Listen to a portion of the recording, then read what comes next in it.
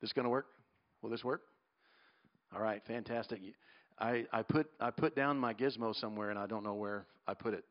So I'm going to go with wires this morning. All right, let's get into it. Happy Pentecost, everybody.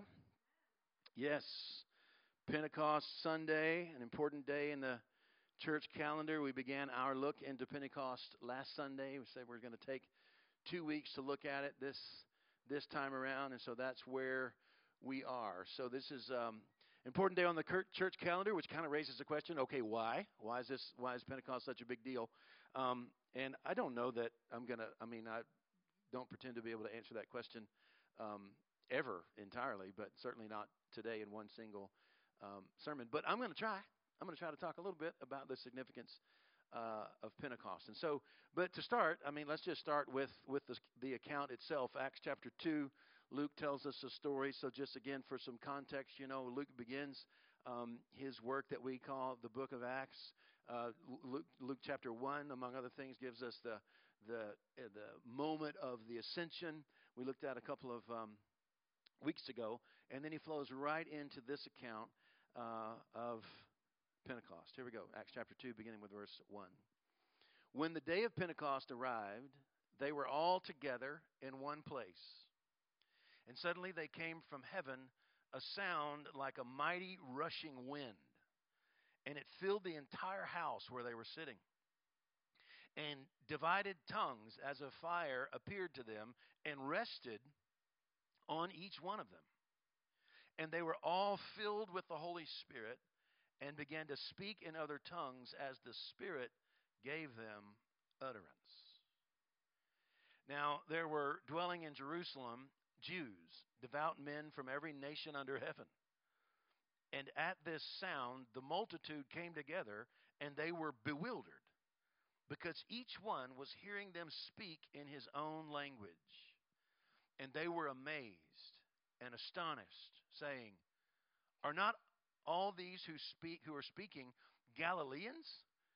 And how is it that we hear, each one of us, in our own native language? Parthians and Medes and Elamites and residents of Mesopotamia, Judea and Cappadocia, Pontus and Asia, Phrygia, Pamphylia, Egypt, and the parts of Libya belonging to Cyrene, and visitors from Rome, both Jews and proselytes, Cretians and Arabians, we hear them telling in our own tongues the mighty works of God." And all were amazed and perplexed, saying to one another, "What does this mean?" That's the question. But others, mocking, said, "They're filled with new wine." That just gives you an idea of what a wild scene it was. Some reasonable commentator, onlooker, they're filled with new wine.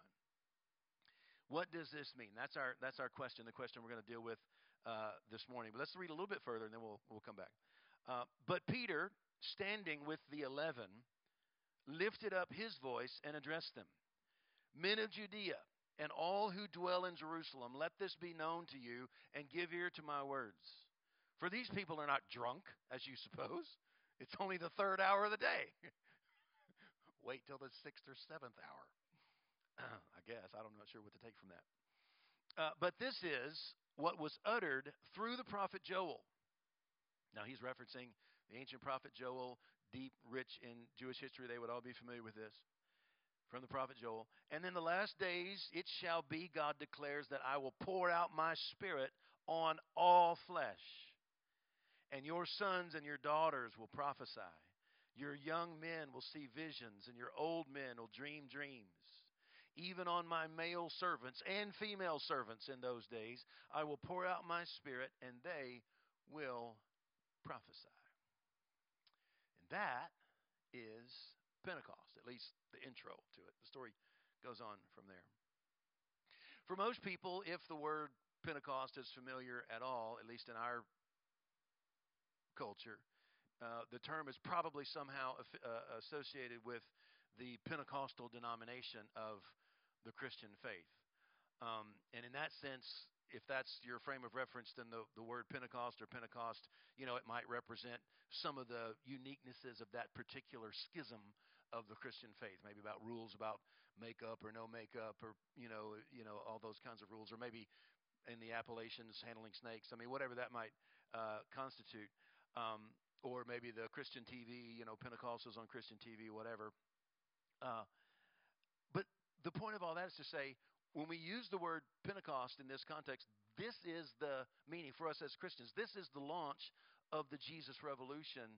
It is the beginning of the mission of the church on the day of Pentecost that we look back to in Acts chapter 2. And so I said all that to say, in that sense, all Christians are Pentecostals.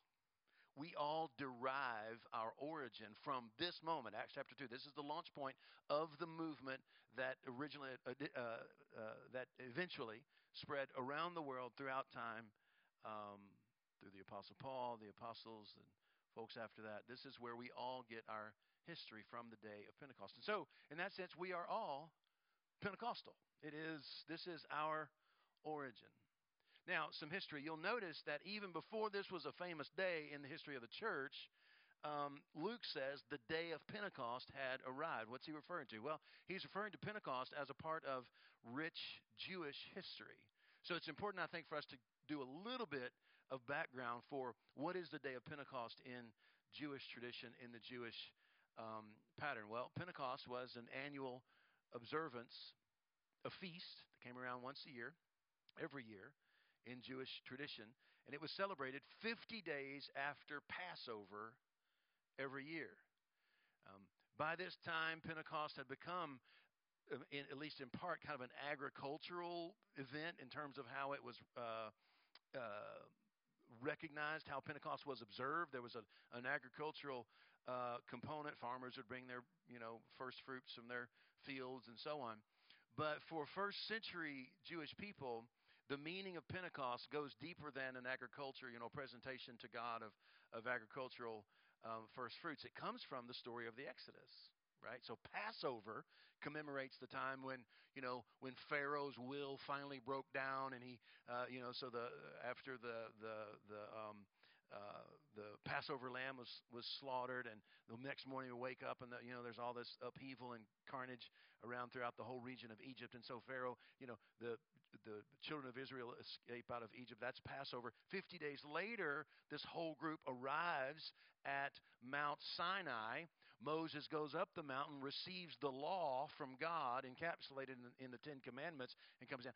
That is Pentecost, 50 days after Passover. And so this repeated pattern of recognizing year after year Passover, and then 50 days later Pentecost, becomes ensconced, galvanized in Jewish tradition. And so that's what's going on. That's why all these Jewish believers are in Jerusalem for this day, what we call Acts chapter 2, the day of Pentecost. And so that's a little bit of the history. So Mount Sinai, Moses, the first Pentecost, if you will, God gives the law and says, okay, these are the treasured commands that are going to instruct you in how it is that you're to be my people throughout the world, transforming the world into what it is I've called the world to be. And we know that the story, goes on, and though there were some bright moments in the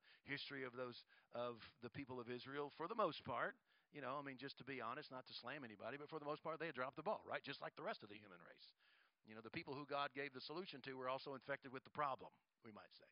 So that's the big, giant story. And so this is not merely a commemoration of the events at Mount Sinai. This is actually what we find in Acts chapter 2. I'm going to make the case here briefly, that this is actually a recreation of the events at Sinai, but with some very important differences. Think about it. Moses, Mount Sinai. There's a loud sound, there's wind, there's fire.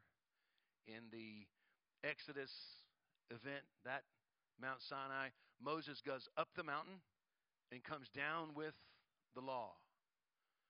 In the book of Acts, the event, Acts chapter 2, Jesus, as Luke has just told us, Jesus has ascended into heaven, Acts chapter 1. And then, Acts chapter 2, the Spirit himself descends and fills each person with the very life and breath of God, which is exactly how the ancient Hebrew prophet Jeremiah predicted that God would eventually do. He says, "The days are coming, declares the Lord, when I'll make a new covenant with people of Israel and with the people of Judah. And it will not be like the covenant I made with their ancestors when I took them by the hand to lead them out of Egypt, because they broke my covenant, though I was a husband to them, declares the Lord. This is the covenant I will make with the people of Israel after that time, declares the Lord. I will put my law in their hearts and write it on their hearts. I will be their God, and they'll be my people. No longer will they teach their neighbor or say to one another, 'Know the Lord,' because they will all know me, from the least of them to the greatest, declares the Lord. For I will forgive their wickedness and will remember their sins no more." Wow. So again, compare and contrast. Back to Mount Sinai, the Pentecost of Exodus, let's call it. This is the moment when God constituted his people as his people, and he did so by giving them what we call the law, these written instructions for how it is that they were to conduct their lives. But now, Acts chapter 2, here in the upper room in Jerusalem on Mount Zion, the Pentecost of the book of Acts, God is once again now reconstituting his people. So we have a similarity, but this time by giving them, us, his very own Spirit. Now, this time, God is moving in.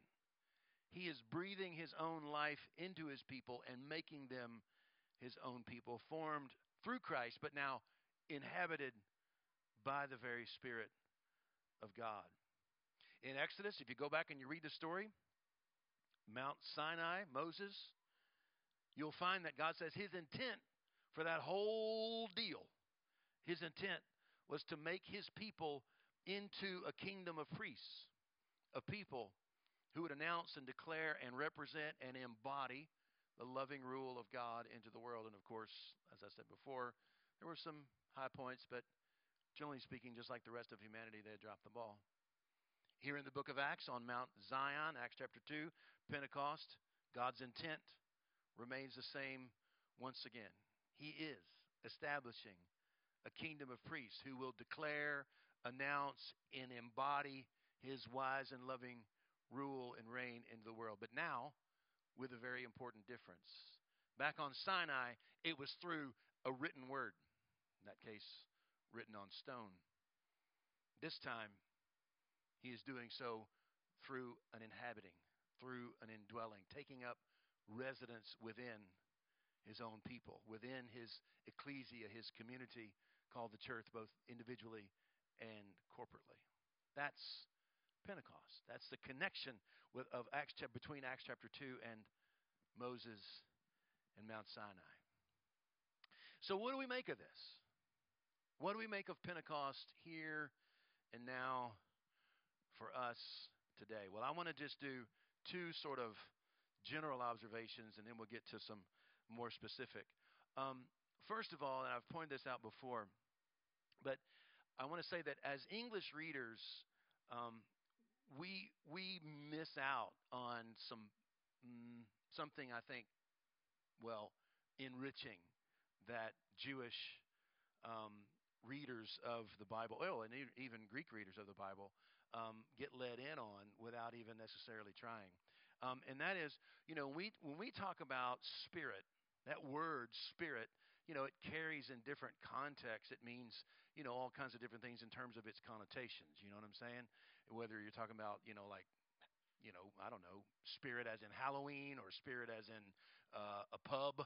There's all kinds of uses of the word spirit. But for Jewish readers of the Bible and for Greek readers of the Bible, but I'll stick with the Hebrew side, the word is ruah. That's translated spirit. And it means wind or breath. And so for a let's just again stick with Jewish reader of Scripture, every time they encounter God, described as what we would call spirit in English, they're encountering the word ruah, the breath of God. And so I say that to say that when we talk about the Holy Spirit, we're talking about the breath of God. We're talking about the life of God. The Holy Spirit is The breath of God. Now, what do we make of that? Well, lots of things, but I will say this. Everything that we're learning about God, about the nature of God, the character of God, the goodness of God, then, is applied, and rightly so, to the personality and the nature of the Holy Spirit, right? So we're learning that God is faithful, forgiving, merciful, loving, creative, and kind. He's a healer. He's a reconciler, defender of the weak, comforter, an embracer of the ostracized. I mean, just on and on you go. He's gracious beyond our imagination. His one-sided, unprovoked grace is inexhaustible. On and on we could go. And as we're talking like that, thinking like that about the nature and character of God, guess what? We are simultaneously characterizing the nature of the Holy Spirit. He is the breath of God. And so all that to say, please don't freak out over the word spirit in his designation. You know, he's not creepy, he's not spooky. This is the breath of God. And so by the way, when it comes to this understanding of what we mean when we're talking about the Holy Spirit, it suddenly becomes natural if you want, and you can, I think. And I think Luke is inviting us to see here in Acts chapter 2 a loose reconstruction of Genesis chapter 2 where God formed the first humans and breathed life into them with his ruah. You see the connection there? And so here in Acts chapter 2, Luke is describing in Greek, the pneuma, the breath, the wind, the Spirit of God being poured out upon the followers of Jesus. And so when we talk about the Holy Spirit, we're talking about the breath of God. The second thing I want to bring out in terms of naming names, this Holy Spirit, what we've now come to learn to think of as God the Spirit in Trinitarian language, God the Father, God the Son, God the Holy Spirit. Jesus, if we're back up a little bit to John chapter 14, Jesus gives the Holy Spirit an important name. In Greek, it's Paraclete. Here's where it comes from. John 14. Jesus says to his followers, he says, I'll ask the Father, and he'll give you another helper. That's the Greek word Paraclete. To be with you forever. Even the Spirit of truth. That's another great name for who we're talking about here this morning. Whom the world cannot receive because it never sees him or knows him. But you know him, for he dwells with you and will be in you. The Greek word is paraclete, and it has many sort of nuances of meaning, at least potentially depending on the context. And so the Amplified Bible tries to help bring out all those shades of meaning. Here's the same passage from the Amplified. He says, I will ask the Father, and he'll give you another comforter or counselor or helper or intercessor or advocate. I like that one especially. Advocate. A strengthener and a standby. That's the Holy Spirit. That's who we're talking about here. The Paraclete, the helper, the comforter, the advocate. He's an advocate. Who's he advocating for? Well, he's advocating for you. He's standing beside you, advocating for you. And guess what? He's standing beside the other as well and advocating for the other. He's an advocate. He's an advocate for people, right? Someone said, God speaks people fluently. He made us. He made all of us. And so the advocate advocates for people. Okay, so now, back to the question. The question asked in the moment by the onlookers in this event. What does this mean? It's a very good question. And Peter, if you keep reading, he's going to preach a sermon that's a pretty good. You got to give Peter props. I think it's a pretty good answer. And maybe we can look at that another time. But what I thought I would do today is give my answer to that question. So what does this mean? What are some of the takeaways of Pentecost? And I think I just have three elements to talk about this morning. And the first thing I want to say that may be a bit surprising in terms of the meaning of Pentecost, and it comes from the story as we're going to see. But it's important to recognize that Pentecost is this worldly. Pentecost is grounded in the here and now, in the dirt, in the earth, in the flesh, in an embodied implication. We begin by noticing that Luke says that all of this came from heaven. In other words, from heaven to earth. In other words, this is me saying that this event is not seen, at least by the first followers of Jesus. This event is not seen as having given these followers of Jesus some kind of spirituality that's focused on another world, that's in the future and out there and disembodied. No, all the evidence is quite the opposite, that this experience for these first followers of Jesus is an event that was all about, for them, from start to finish, it was about the life of heaven invading earth in a transformative way. And so when you kind of put that into practice in your own life and my own life, I think it's safe to say that we can expect that as Pentecost occurs in us and with us and for us, we can expect to become not less concerned with the here and now, but to become more concerned with the here and now, about the people in this world, about bringing life and healing in this world, right? And I think it's important to say that in a moment like this, because there is that kind of thought that's out there. Take this world, but give me Jesus. Anybody ever sing that growing up? Anybody besides me sing that song growing up? Take this world, but give me Jesus. What's embedded in that kind of notion? Well, it sounds so pious and it sounds so spiritual, but what's unfortunately embedded in that idea is that for someone who's truly spiritually minded, this world doesn't matter, right? Turn your eyes upon Jesus. Look full in his wonderful face, and the things of this world will grow strangely dim.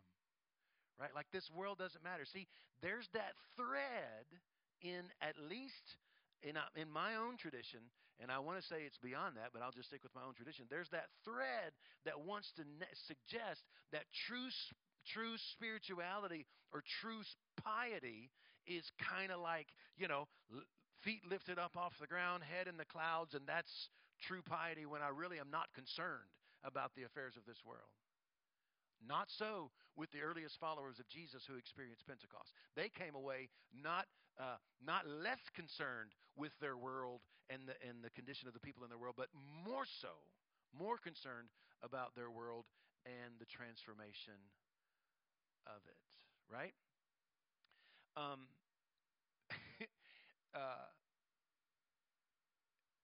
This is all set up. If you go back and read Acts from the beginning, one of the vignettes, again, that Luke gives us in Acts chapter 1 is this scene where Jesus, in a cryptic kind of way, or not cryptic, but in a very, very shorthanded kind of way, Jesus says, wait here in Jerusalem, and he says you'll receive power when the Holy Spirit comes upon you. We just sang it a minute ago. But there's this connection, and that's from Acts chapter 1, verse 8. This connection between receiving the Spirit and receiving power.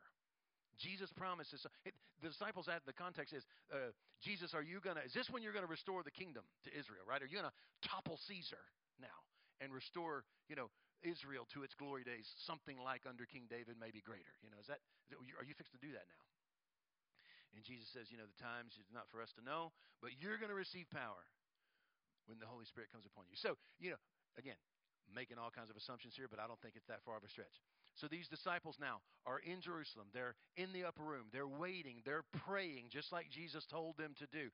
We can assume, I think safely, because Jesus said the Holy Spirit's going to come upon you, we can assume that somewhere in their prayer was this request to God, okay, Heavenly Father, just as Jesus promised, would you give us the Holy Spirit now? We can assume that they requested that. We can also assume, I think, again, an assumption, but I think it's fairly safe. I'll stand behind it. They're thinking power. We want that Spirit power that Jesus predicted, that Jesus promised. They ask for the Spirit. They ask for power. And they might be thinking, yeah, the context of the conversation was taking down Caesar. So we want Caesar kind of power. Maybe it's some kind of spirit power that's like the weapons of Caesar, but more so. Or maybe it's some kind of power from God that's like the wealth of Caesar, but more. Or maybe it's some kind of power from God that's like the coerciveness of Caesar, but more so. Right? Maybe they were thinking, but I guarantee you, it's a safe bet to think in their prayers. They were asking for the Spirit, and they were asking for power. And again, I think we're fairly safe assuming, because it was only just a short time before when at least two of Jesus' disciples were asking to sit at his left hand and his right hand when he comes into his kingdom. So they're thinking Caesar kind of power, but like with divine muscle added to it, right? So that's what power means to us. But what did they actually receive? When the power of the Holy Spirit fell upon them and took up residence in them. And I'm saying stick with the story. It's important for us not to back away from what Luke actually says in this story. And let me say it like this. The divine Spirit, the Spirit of God, enveloped these disciples and took hold of their tongues and took hold of their vocal cords and took hold of their minds and their bodies. And the Spirit of the divine gave them the ability to speak the language of the other, those who are not like them, those who are from all over the diaspora. We read the list. I don't know if it's a dozen different ethnicities that are named there. In a word, then, the power that was poured out at Pentecost by the joining together of the Spirit and the bodies of these disciples, the power specifically that was given to them was the power of language. What kind of power is this? Really ask the question, what kind of power is the power of language? Well, for starters, this is not the coercive power of Caesar. No, this is the divine power of intimacy and embrace. Think about it. How does language function among human beings? Language is what connects us together. Of course, there are abuses of language. We're leaving that aside for the moment. But in the highest and best sense, what does language do? Language is what makes two strangers friends. Language is what converts two otherwise isolated human beings into a relationship. And at least potentially, an intimate relationship, a deep friendship perhaps.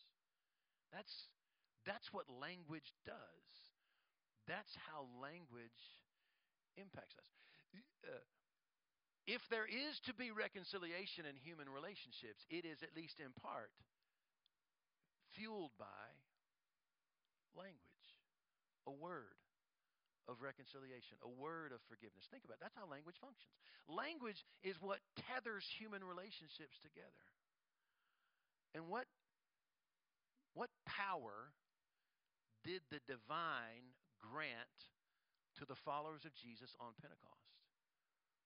The power of language. To speak across the divide.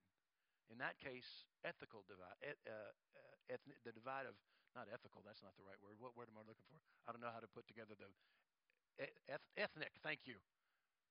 Yeah, what's that? If Georgia was here, she'd be all over me for that one. The adjective form. So I mean, this is stunning. Just stick with the story. Right now, I know you, in our minds we want to fast forward and we think power. Yeah, we think about the miracles and things that unfold. And I know, but I'm just saying for now, for this moment, for just right now, let's just stick with this. What's the power that was granted at Pentecost? It's the power of language and language functions to draw and connect people together across the divide of difference, whether that be ethnic or whatever difference, across the divide of offense, across the divide. That's how language functions. It tethers human beings together.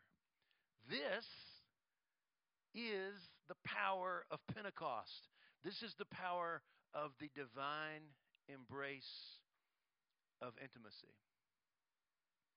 I said it before over the last few weeks as we talked about the ascension, and I gave kind of my recommended if you want to encapsulate, the meaning of these big events in the Jesus story. And if you back all the way up, as I said before, you back up to Easter. In a word, Easter reminds us that Jesus lives. You fast forward a little bit to the ascension.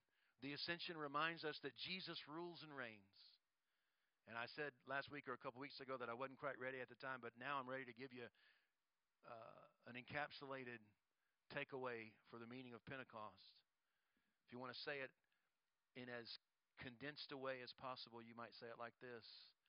Pentecost reminds us that Jesus joins, Jesus embraces. And the nature of this embrace is deeply, intimately, bodily.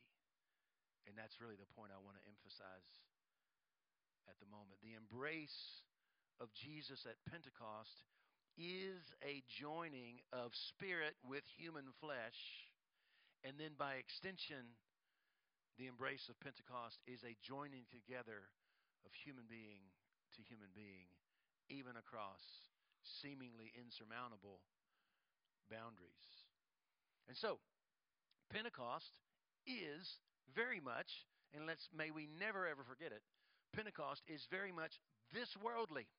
It is very much an embodied reality, both individually and by extension, corporately.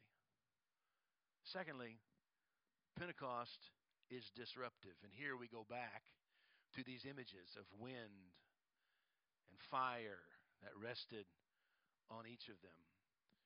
Wind and fire. These are again in Jewish consciousness, to kind of give the nod to the culture from which these stories emerge. You think about it. If you read what we call the Old Testament, very common for the images of wind and fire to be wrapped up in what we call epiphany accounts. So stories of where the ancient people of God, the Jewish people, encountered a vision of God, whether it be a prophet or maybe a simpler person who encountered a vision of God. Very, very often, the image of wind will be involved in that epiphany story, or the image of fire, or both, right? And so in that sense, Luke is giving us an account here which is very much a part of that theme, a part of that narrative, that this is a God encounter. And this, again, at least potentially, and in this case I think we can say the sound of a rushing mighty wind, that's a strong, disruptive kind of image. In other words, this is not a nice, neat, well-groomed spirituality that's being described here. This is a wild and disruptive kind of spirituality that's being described here. This is an untamed spirituality that's being described here. And again, in fact, if you fast forward and allow the story of the book of Acts to kind of play out in your mind, you see, oh yeah, in fact, that's absolutely what happened.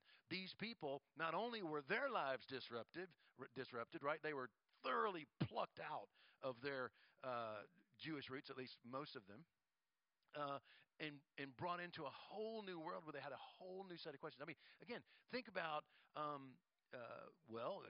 the story of the Apostle Paul. You could think, you could think that Paul had his own Pentecost. That's going to occur in Acts chapter 9, 8, 9, somewhere, where Paul's going to get knocked off his donkey, right? And so what happened to Paul? His life was turned upside down because he encountered God. And again, in that story, he's filled with the Holy Spirit, and his life is turned upside down. And I know you're grateful for that, and I'm grateful for that. He's the great missionary to the Gentiles, and so we thank God that we're included because of the vision of someone like the Apostle Paul. And yet, it was completely disruptive for him, both relationally, culturally, theologically. I mean, this guy had all kinds of work to do because the Holy Spirit completely turned his life upside down. Acts chapter 10. Peter, minding his own business, trying to take a nap on the roof of a house, and he has this vision, where this big sheet filled with unclean animals is lowered down in front of him, and God speaks to him and says, "Take and eat." And Peter, the good little Jewish boy, looks and says, "There's nothing kosher in that entire thing. No way. I'm not going to eat an unclean animal." I mean, you're religious when you're so religious that you disobey God. Right? I mean, Peter is a committed little Jewish boy. So he refuses. The sheet comes down again. "Take and eat." "No way. I'm not going to do it. It's not kosher." Happens a third time. "Take and eat." "No way." And God speaks to him and says, "Man, who are you to call unclean what I've called clean?" And then as the story unfolds, we realize that story is not about food at all. It's not about eating crawfish, thank God. That story is actually about people, right? Because you keep reading, and what happens?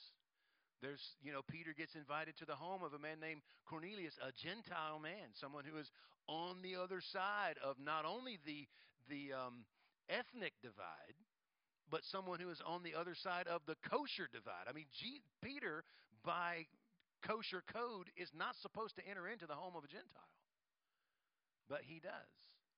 Why? Because this Spirit, the Acts chapter 2, the breath of God, is drawing Peter to do so. And so Cornelius says, "Okay, give me your spiel." Peter begins to preach.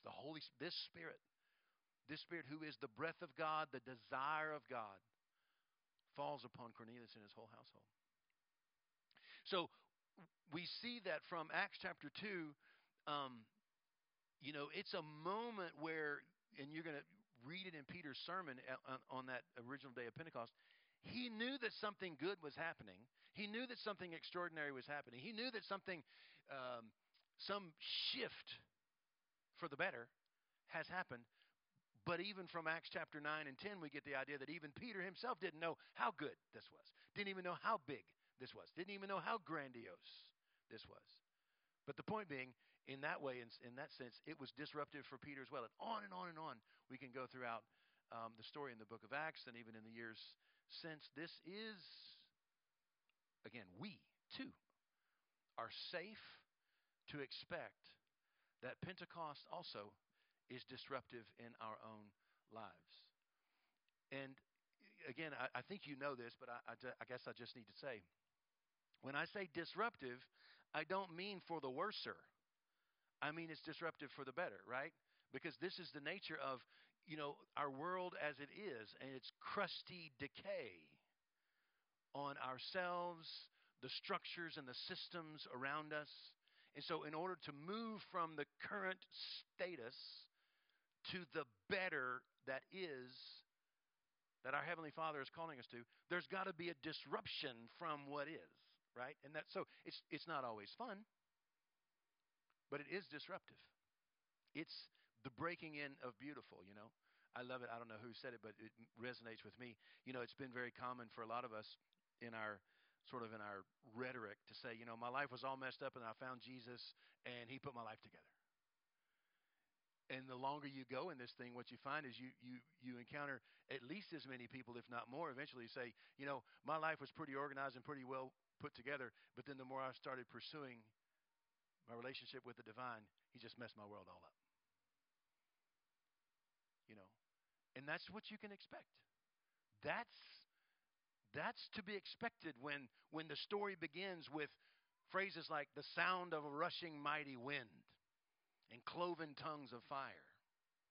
It's safe to take away that, there's going to be some things that are turned upside down in big ways and in small ways as we engage and embrace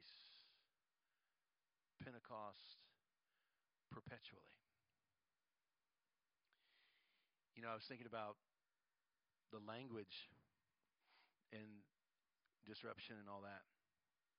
And I don't know if I can really put this together, but I had this thought. I've been messed with lately. I've been reading. There's a author named Howard Zinn, and he writes. He's a history writer. His big work is called "A People's History of the United States." And if you want to get messed up, read Howard Zinn. It's fantastic, and I mean that again, same messed up in a good way. And so this is not Howard Zinn's observation, but just in reflection upon reading him and then meditating on Pentecost. You know, you take this reality that on Pentecost, the Spirit of God indwells the disciples, and they immediately begin to speak the language of the other, speaking the praises of God in the language of the other. Dozens and dozens, these other cultures. And then you contrast that with the history of, well, not just the United States, but now I'm thinking the history of the world. And you think about how many cultures throughout history have been overtaken by a more dominant culture and were forced to reject their mother tongue and learn the language of the invaders, whether that language was Latin, whether that language was English, whatever that language was, right? As the world was colonized by the white-skinned, Latin-speaking and English-speaking empires,